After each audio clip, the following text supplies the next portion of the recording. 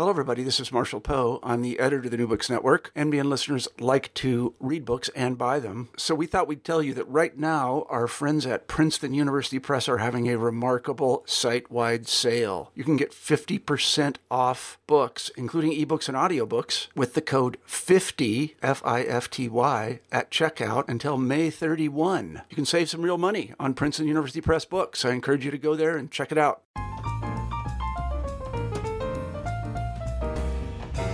If you live in America, chances are good you've heard the term mental health crisis bandied about in the media.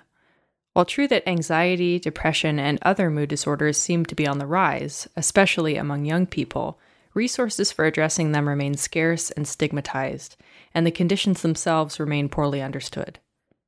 Even doctors and scientists don't have all the answers.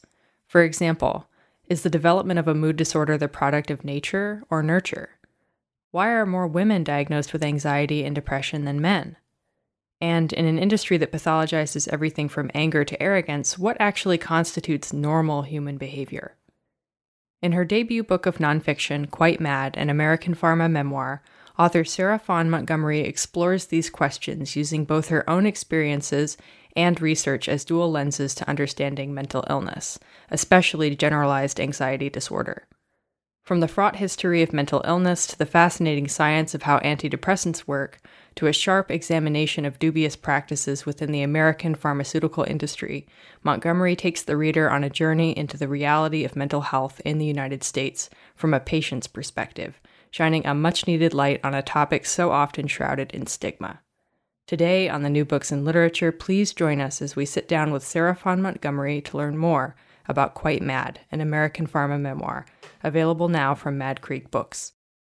Sarah Fawn, thank you so much for being here with us today. Thank you for having me. I appreciate it. So let's get started. We're talking about your memoir, Quite Mad, an American Pharma memoir. And so I wanted to begin, so early on in the book, you write about your family's history with mental health, particularly the drug Celexa. So to what extent did this history, coupled with your own experiences, influence your interest in learning more about the drugs that we take for anxiety? Yeah, so my family's unique history with mental illness was definitely the catalyst for my research because several generations of my family were taking the same drugs, Celexa at that point, but they were all taking them for radically different reasons and oftentimes with very different results. So a lot of people are familiar with the prevailing concept of mental illness being genetic, but my family's mental health history is pretty unique in that regard. I'm one of 8 siblings. We range in age from 50 all the way down to 15 because many of my siblings have been adopted from different family backgrounds. So I have a biological half brother, a biological sister. I have adopted biological twins in my family, 2 adopted brothers from another family of origin, and then I have an adopted sister from another family of origin. So we each have different birth families, and we each have different mental illnesses. So between all of us, we have anxiety, depression, PTSD, bipolar disorder, disordered eating, obsessive compulsive disorder, and so on. So despite all of our varying ages, our various backgrounds in terms of gender, race, socioeconomic class, location, the one thing that we shared in common was mental illness, and it was similar drug treatment. So primarily Celexa at the time that I was starting to write. So I really wanted to know more about the different theories of mental illness, but also to kind of explore the stories that we tell about mental illness and its treatments, its drug therapies, and how these stories can influence the diagnosis and the treatments that patients receive, but also could influence how patients see themselves because my siblings and I have been treated very differently regarding our mental illness. And this is because of our gender, our different families of origin, our ages, our race, and a host of other factors. So that's really what started my interest in researching this. Well, Quite Mad is foremost a memoir sort of recounting your own experience, your family's experiences with anxiety and American Pharma. It also relies pretty heavily on research about everything from the history of mental illness to the science of how antidepressants work to the dubious practices of the pharmaceutical industry. So could you tell us a little bit more about what your research process was like? Yeah, my research for Quite Mad, I always say, begins like most patient research starts. So with our American healthcare system, which is one where if you are lucky enough to have access to medical care, you usually get a little more than 10 or 15 minutes with the doctor, and oftentimes the doctor is looking more at your chart than at your face. Patients really don't have any choice but to advocate for themselves. They don't have any choice but to do their research when it comes to treatment options, and their research into various side effects that they might encounter. So my research for Quite Mad was really born out of the frustration that I felt as a patient, and the many unanswered questions or uncertainties that I had after different doctor's visits. I had a very difficult time with side effects when I was trying to find treatment, and that's really where the research began. But then after a while, I became interested in the drug companies themselves, their different profit margins, their marketing campaigns. I was interested in how various drug components work. I wanted to know what was going on, in my brain and my body, in relationship to these different psychopharmaceuticals that I was taking. And then eventually the research kind of spun out from there. And so I wanted to know more about the history of drug treatment itself, because the narrative around drug therapy is that, all the numerous medications that we have on the market, they're marketed as these wonder cures, yet mental illness rates continue to escalate in the United States. So I really wanted to interrogate that narrative of American resiliency, because it's a narrative that also has to account for the fact that despite the frequency with which we prescribe these medications and the very high doses that we prescribe, when compared to prescribing patterns in other countries, we remain one of the sickest countries when it comes to mental illness. And we have some of the worst recovery rates compared to other countries, even those with extremely limited access to healthcare. So while I was researching, I was reading everything from patient narratives to doctor testimonials. I was looking at drug trial studies, looking at books on the history of psychiatry, and researching the history of American asylums.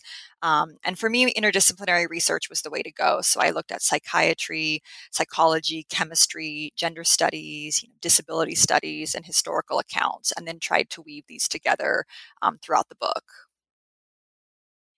So you mentioned in your answer about your experience of being a patient. And so I'm curious because the book does talk about this quite extensively. What is the role of a quote unquote good patient? And how might these expectations about how one should present or perform sickness potentially cause more harm than good to a person's mental health? Yeah, well, the sick role I find fascinating. And what the sick role is this concept that is created and then enforced by societal expectations about what it means to be, as you said, a quote, good patient, and what a good patient should do if they're going to take care of themselves. So, being a good patient really varies depending on the illness. A good patient with diabetes is expected to, take insulin or eat well or maintain certain blood sugar levels, while a good mental illness patient is supposed to be calm, avoid stress, not dwell on negative emotions and those sorts of things. But what's so interesting about the sick role is that it's largely focused on how patients should interact with what Susan Sontag describes as, the kingdom of the well or the able-bodied world. So it's less about the patients and more about the people that the patients are encountering. So a quote, good mental illness patient should calm down when other people tell them to because it's upsetting to other people. And a good mental illness patient shouldn't bother other people with their feelings or talk too much about their pain because that's tiresome for others. And if a patient doesn't do these things, if they don't comply by what society expects, they're often characterized as being non-compliant.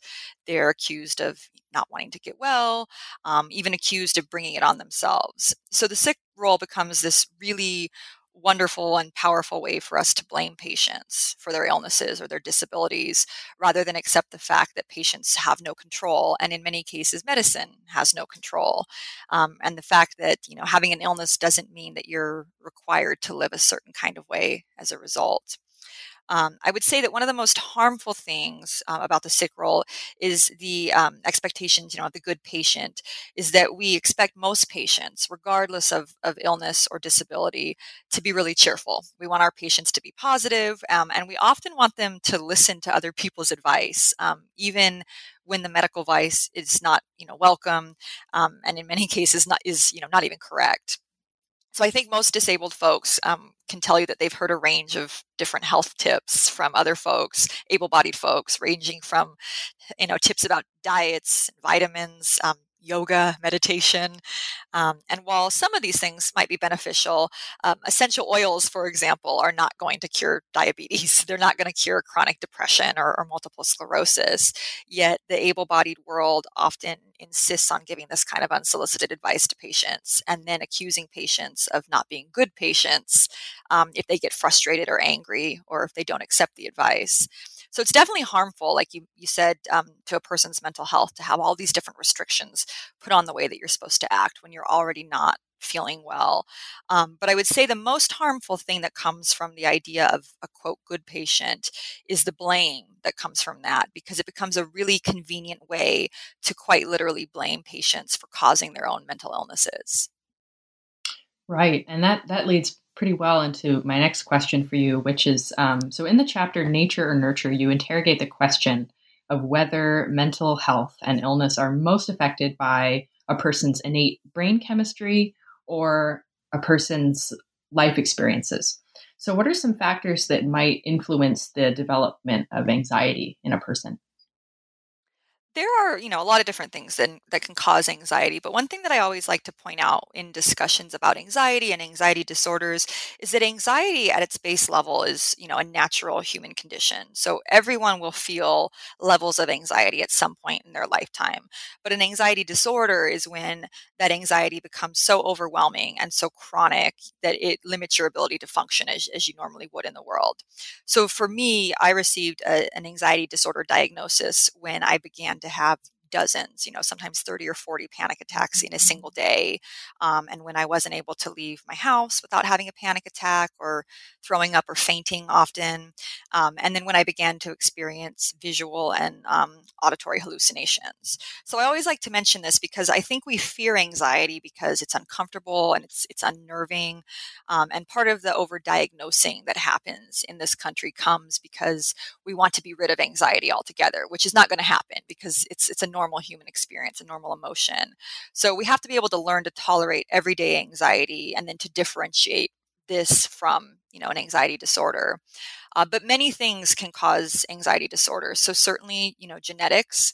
I can trace my anxiety disorder and the way that it manifests to my biological sister and then to my mother. I can trace it through my cousins, my aunts, my grandmothers, and back. But a traumatic event in someone's life. So things like childhood abuse, sexual assault, neglect and abandonment, food scarcity, homelessness, domestic violence, and so many other things. Those can all contribute to having an anxiety disorder later on in life. We have this really interesting longstanding myth in America that if you have a PTSD diagnosis, you must have been a soldier, a combat soldier, which we know is not true because many people with PTSD diagnoses are, sexual assault survivors, survivors of, abuse and domestic violence, those who might have seen environmental catastrophe or fled from war. Um, and then anxiety disorders can also be caused by just contemporary day-to-day living, because right now, in this day and age, people are under incredibly high amounts of stress, both at work and at home. We have, environmental fears that are ever present and continuously mounting. We also are living in a political and social landscape that makes living in America dangerous for a lot of people, like women, people of color, queer folks, international folks, disabled folks. Adding to that, we have a medical system that's broken, that's quite literally disintegrating before our eyes. Affordable housing is becoming more and more scarce. Jobs are not available at the rate and with the security that they used to be. So all of these things can add to increases in anxiety. And over time, high levels of anxiety day to day can lead to developing an anxiety disorder as well. The DSM 5 is a controversial volume of symptoms and illnesses, which at various points in the memoir you write actually helps to pathologize normal human behaviors like frustration and anger, restlessness, arrogance. Um, so I'm curious, where does this notion of normal behavior come from, and why is it so problematic in the context of mental health? The history of the DSM is this really fascinating and honestly terrifying history of the ways that we sort of coerce and control certain kinds of behavior. And it's not to say that the creators of the DSM or any medical professionals who use it for prescribing practices are doing so with any kind of malice. But rather, we've seen since its first publication in the 1950s that the DSM has steadily grown. So now it encompasses so many human emotions and so many human behaviors that anyone that picks it up and thumbs through it can easily be categorized with several mental illnesses. So what began as maybe a 100-page volume now stretches to be nearly 1,000 pages. And we can see mental illnesses coming in and out of the catalog depending upon our social and political climates at the time. So a couple of examples, there was a real concerted effort on the part of veterans groups to initially get PTSD added to the DSM. It took a lot of effort, a lot of sort of lobbying and sort of medical intervention between these various groups to get that added. And at the same time, there was a real effort needed to remove homosexuality as being listed as a mental illness, which it was for a long time in the DSM, and this took far too long to be removed. And currently, there's some very funny ones. I always like to point these out to folks.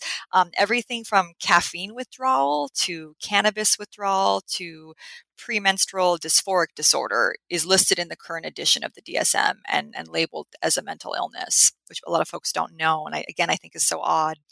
And then, like you mentioned before, I think what's more concerning is that the volume can list things like arrogance or anger as symptoms that we can measure against some kind of uniform standard when we know that both of those behaviors are more often afforded to privileged groups over others.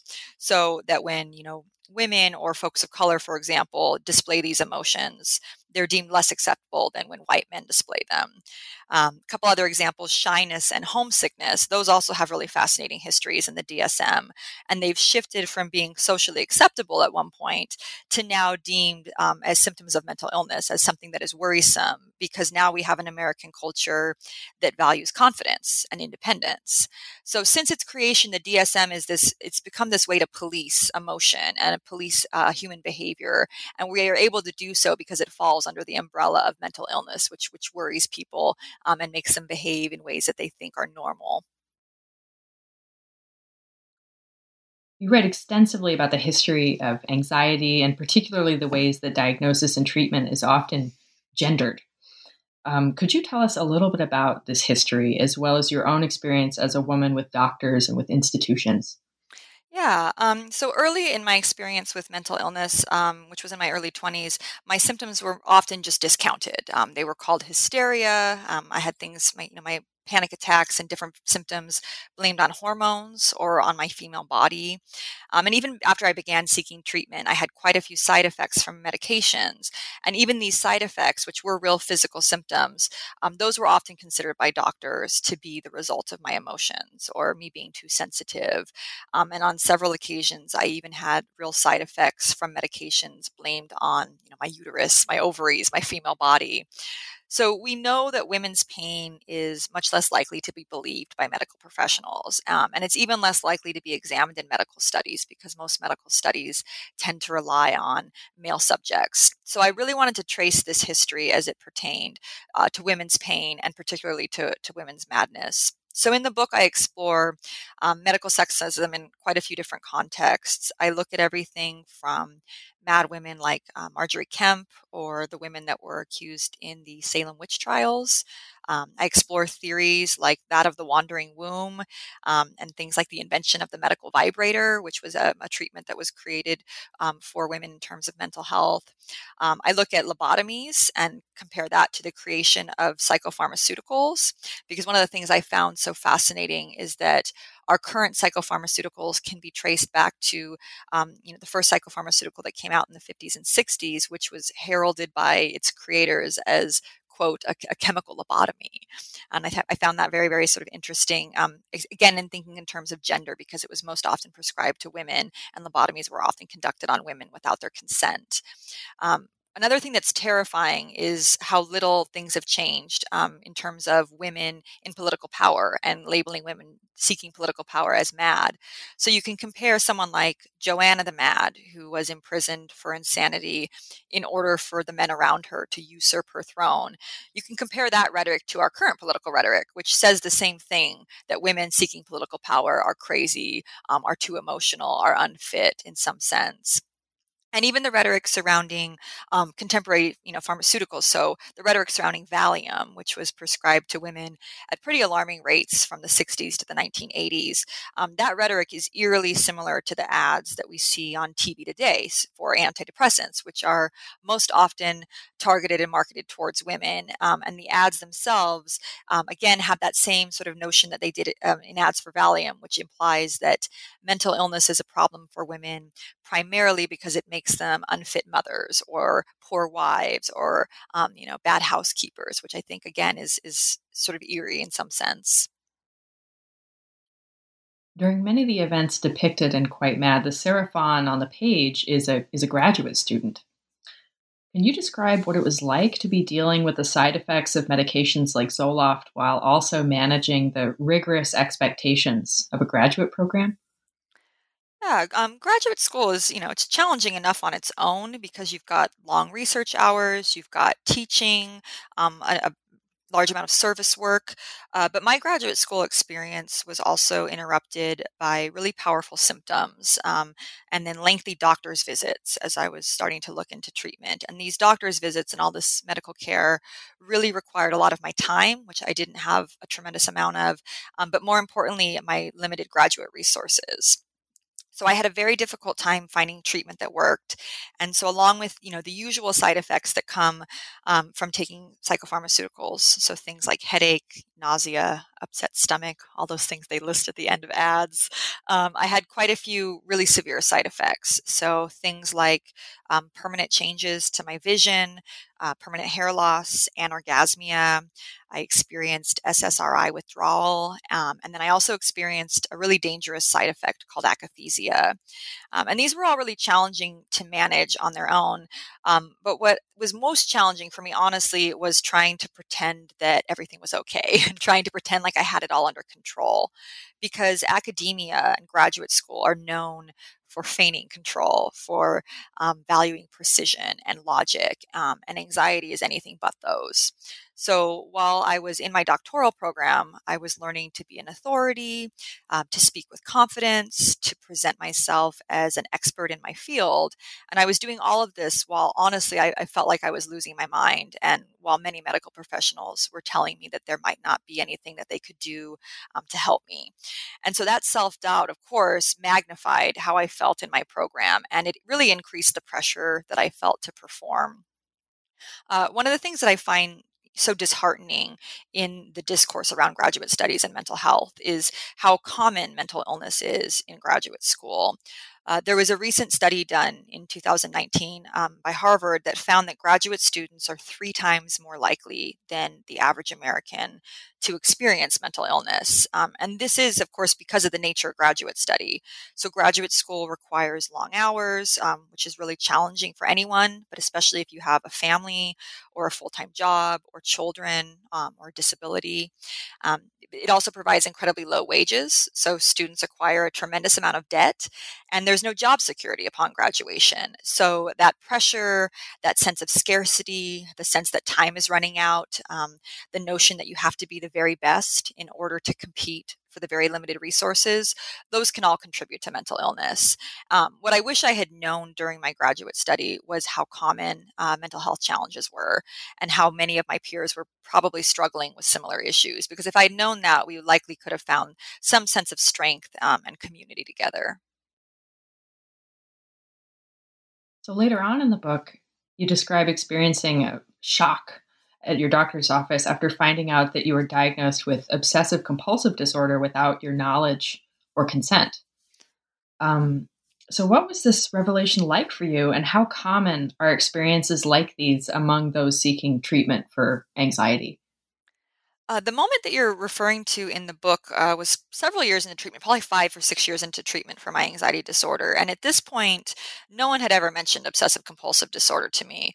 And so one day I'm in the doctor's office for a routine medication checkup, and the nurse is reading my chart like they usually do at the beginning of a visit. And she mentions this OCD diagnosis. And I was honestly shocked because no one had ever said anything to me. And I wasn't, to my knowledge, being treated for it.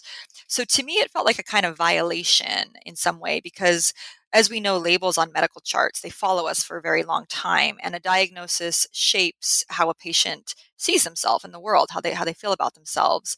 And the other thing that was so odd was that nobody had ever spoken directly to me about the symptoms of the disorder or the treatments. And so if this was a new diagnosis, I felt certainly somebody would have informed me of the symptoms, the causes, and the treatments so that I could navigate my life more manageably with it.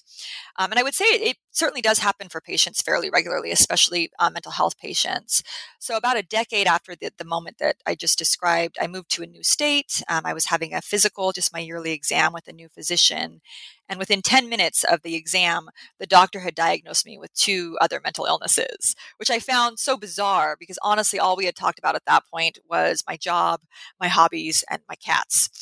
So moments like these, they feel like this strange violation because patients aren't really given any kind of voice. You have no agency or power, and those diagnoses, they're transformative in many ways. Do you feel like that's kind of a common thing within the medical institution that maybe patients are assigned diagnoses without being um, told about it or without having any input from the patient? I would say certainly so. I mean, we ask patients when they come in for a medical visit to describe their symptoms, but oftentimes patients aren't given more than a few minutes to speak with a physician. And one of the things that I always find so concerning, especially in conversations around mental health, is how often doctors don't inquire after patients' lives. They'll ask about the symptoms. How are you feeling? How long have you been feeling this way? Rated on a scale of 1 to 10. But we don't ask patients about what factors in their life might be contributing to things like anxiety. And so, again, that notion that we're only looking at a small glimpse of someone's life, and I do feel that a lot of patients are given diagnoses without being given the proper agency in telling their life story, and being given the consent that they need. A physician certainly doesn't need to get a patient's consent to give a diagnosis, but we do need to listen to a patient's story and give a patient the ability to tell their story or to tell the whole story, which of course we can't do given these really short doctor's visits that most patients get. Right. So, kind of a broad question. Overall, how has the process of writing, of narrative, of categorizing, defining, researching a book like Quite Mad helped you personally to make sense of these experiences and ultimately of your own relationship to anxiety? I love this question because when I set out to write the book, I wanted to tell, my sort of painful story of what it's like to live with silence and shame, what it's like to feel like you're broken, to have the world be suspicious of you or doubt your truth or treat you like a child and strip you of your agency, which we often do with mental health patients. But the process of researching and then writing the book really made me see mental illness in a new way. I've reframed my mental illness in the years since writing this from seeing it as a disorder to seeing it as a strength. So I don't look at anxiety disorder, obsessive compulsive disorder, or post traumatic stress disorder as inherent parts of my life that are going to detract from my life anymore. I see them for what they provide to me. So we often, frame mental health as a deficit when it can offer lots of much needed perspective in the world. So I always say my mental illnesses give me patience, they give me kindness, they give me empathy, which the world certainly needs right now. And I see this the most, or I recognize this the most when I'm teaching, because as we know, the largest rates of mental illness in this country are for folks who are 18 to 25. So when I'm teaching, I try to provide students the kindness that I needed when I was a student and struggling. And I try to provide the empathy that all patients deserve, but that so few rarely actually get. So I always say my mental illness, it gives me tenderness, gives me openness in a world that doesn't really seem to value these, but in a world that needs them right now, especially. And I've come to see my anxiety, I always say, not as an enemy, which is how I used to see it when I was first diagnosed. Now I see it as this old friend, which I know sounds a bit strange, but it's always with me. It's been with me longer than some of my friends in my life right now, and it knows me most intimately. It's not going to go away likely. So I've sort of reframed how I think of it. I think of my anxiety now as a barometer in many ways, that tells me how I've been caring for myself, how I've been being treated by others, and how my response is to the world, which we know right now is sort of a cruel and frightening place for many people. So when my anxiety increases, I take this as a reminder to myself to slow down if I can. I take increases in anxiety as a cue to take better care of myself, and to give myself, forgiveness and give myself kindness, because we all deserve that, but we don't often give it to others, let alone to ourselves. And I think this is really important because we live in a contemporary society where we tell people to work as hard as they can. We tell them to push themselves to the limits, and then we say that that's not good enough. We tell them to accept less than they deserve in terms of wages and respect. And so my anxiety, while it still is, frightening at times and it can be very painful, it really is a reminder to myself, to give myself empathy, patience, and forgiveness, and then to extend those to others who are likely hurting as well. So, in thinking about kind of contemporary society, the epilogue of the book is written from kind of a dark place that, in many ways, over the almost 4 years since the words were written, we still inhabit. And so I'm curious, with the 2020 election on the horizon, what are your hopes for the future, and maybe particularly in terms of mental health care in America? Yeah, so the epilogue takes place on the eve of the 2016 election, which was when the rhetoric around mental health and women in particular was very misogynistic, accusatory, very dangerous.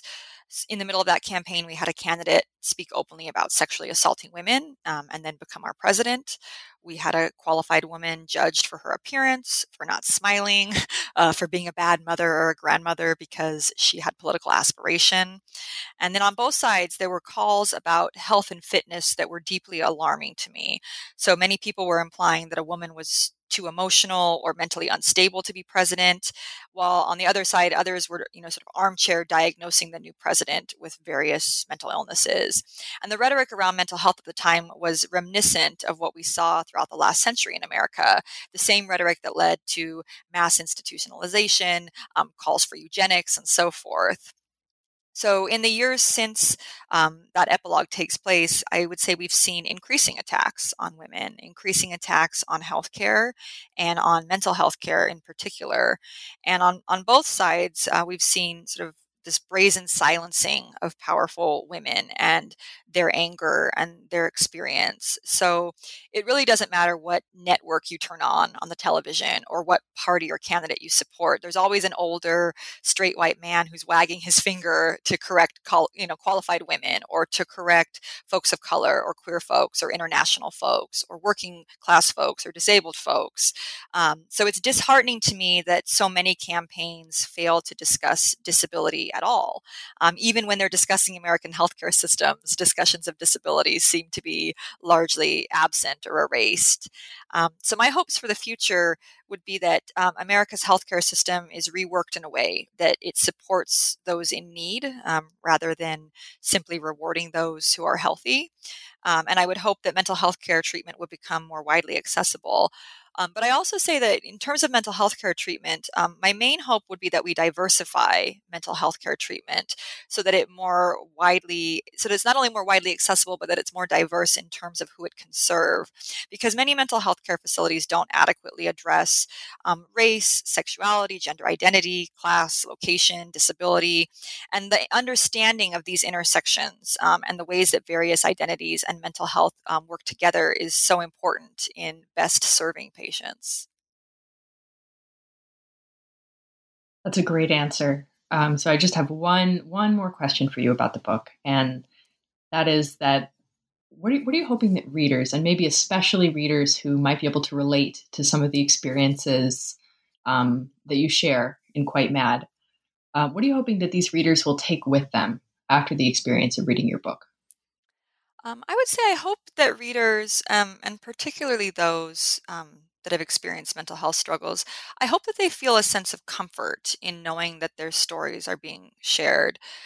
When I was first a patient, I felt a very large discrepancy between my experience and the story that's told in mainstream media regarding mental illness. So I really set out to write the book that I needed as a patient. And that's a book that shares what it's like to experience mental illness, but also a book that tells the science behind the brain and the body, that tells us about the various treatments that are available to us, that tells us about the history, particularly in America, of these disorders, which have become in some way a kind of national identity as well as a national crisis. And so I hope readers find comfort in knowing that their stories, however painful, are also shared by so many other people. And to that end, I would say I also hope that readers find a sense of community when they read my book. So many of us are told that we're wrong. So many of us have believed that we are broken.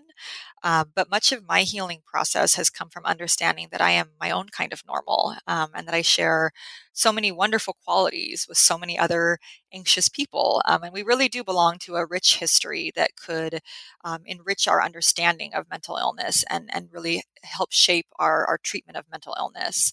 So I have found a great strength in owning my story and believing my story to be one of value rather than one of burden. And so I hope that Quite Mad engages others to do the same. I hope that it helps so many of us that have been silenced for so long, for so many centuries. I hope that it helps us all to come to voice. Well, that's wonderful. Seraphon, thank you so much for your time. Thank you for your thoughtful answers to these questions. Thank you for having me. I really appreciate it.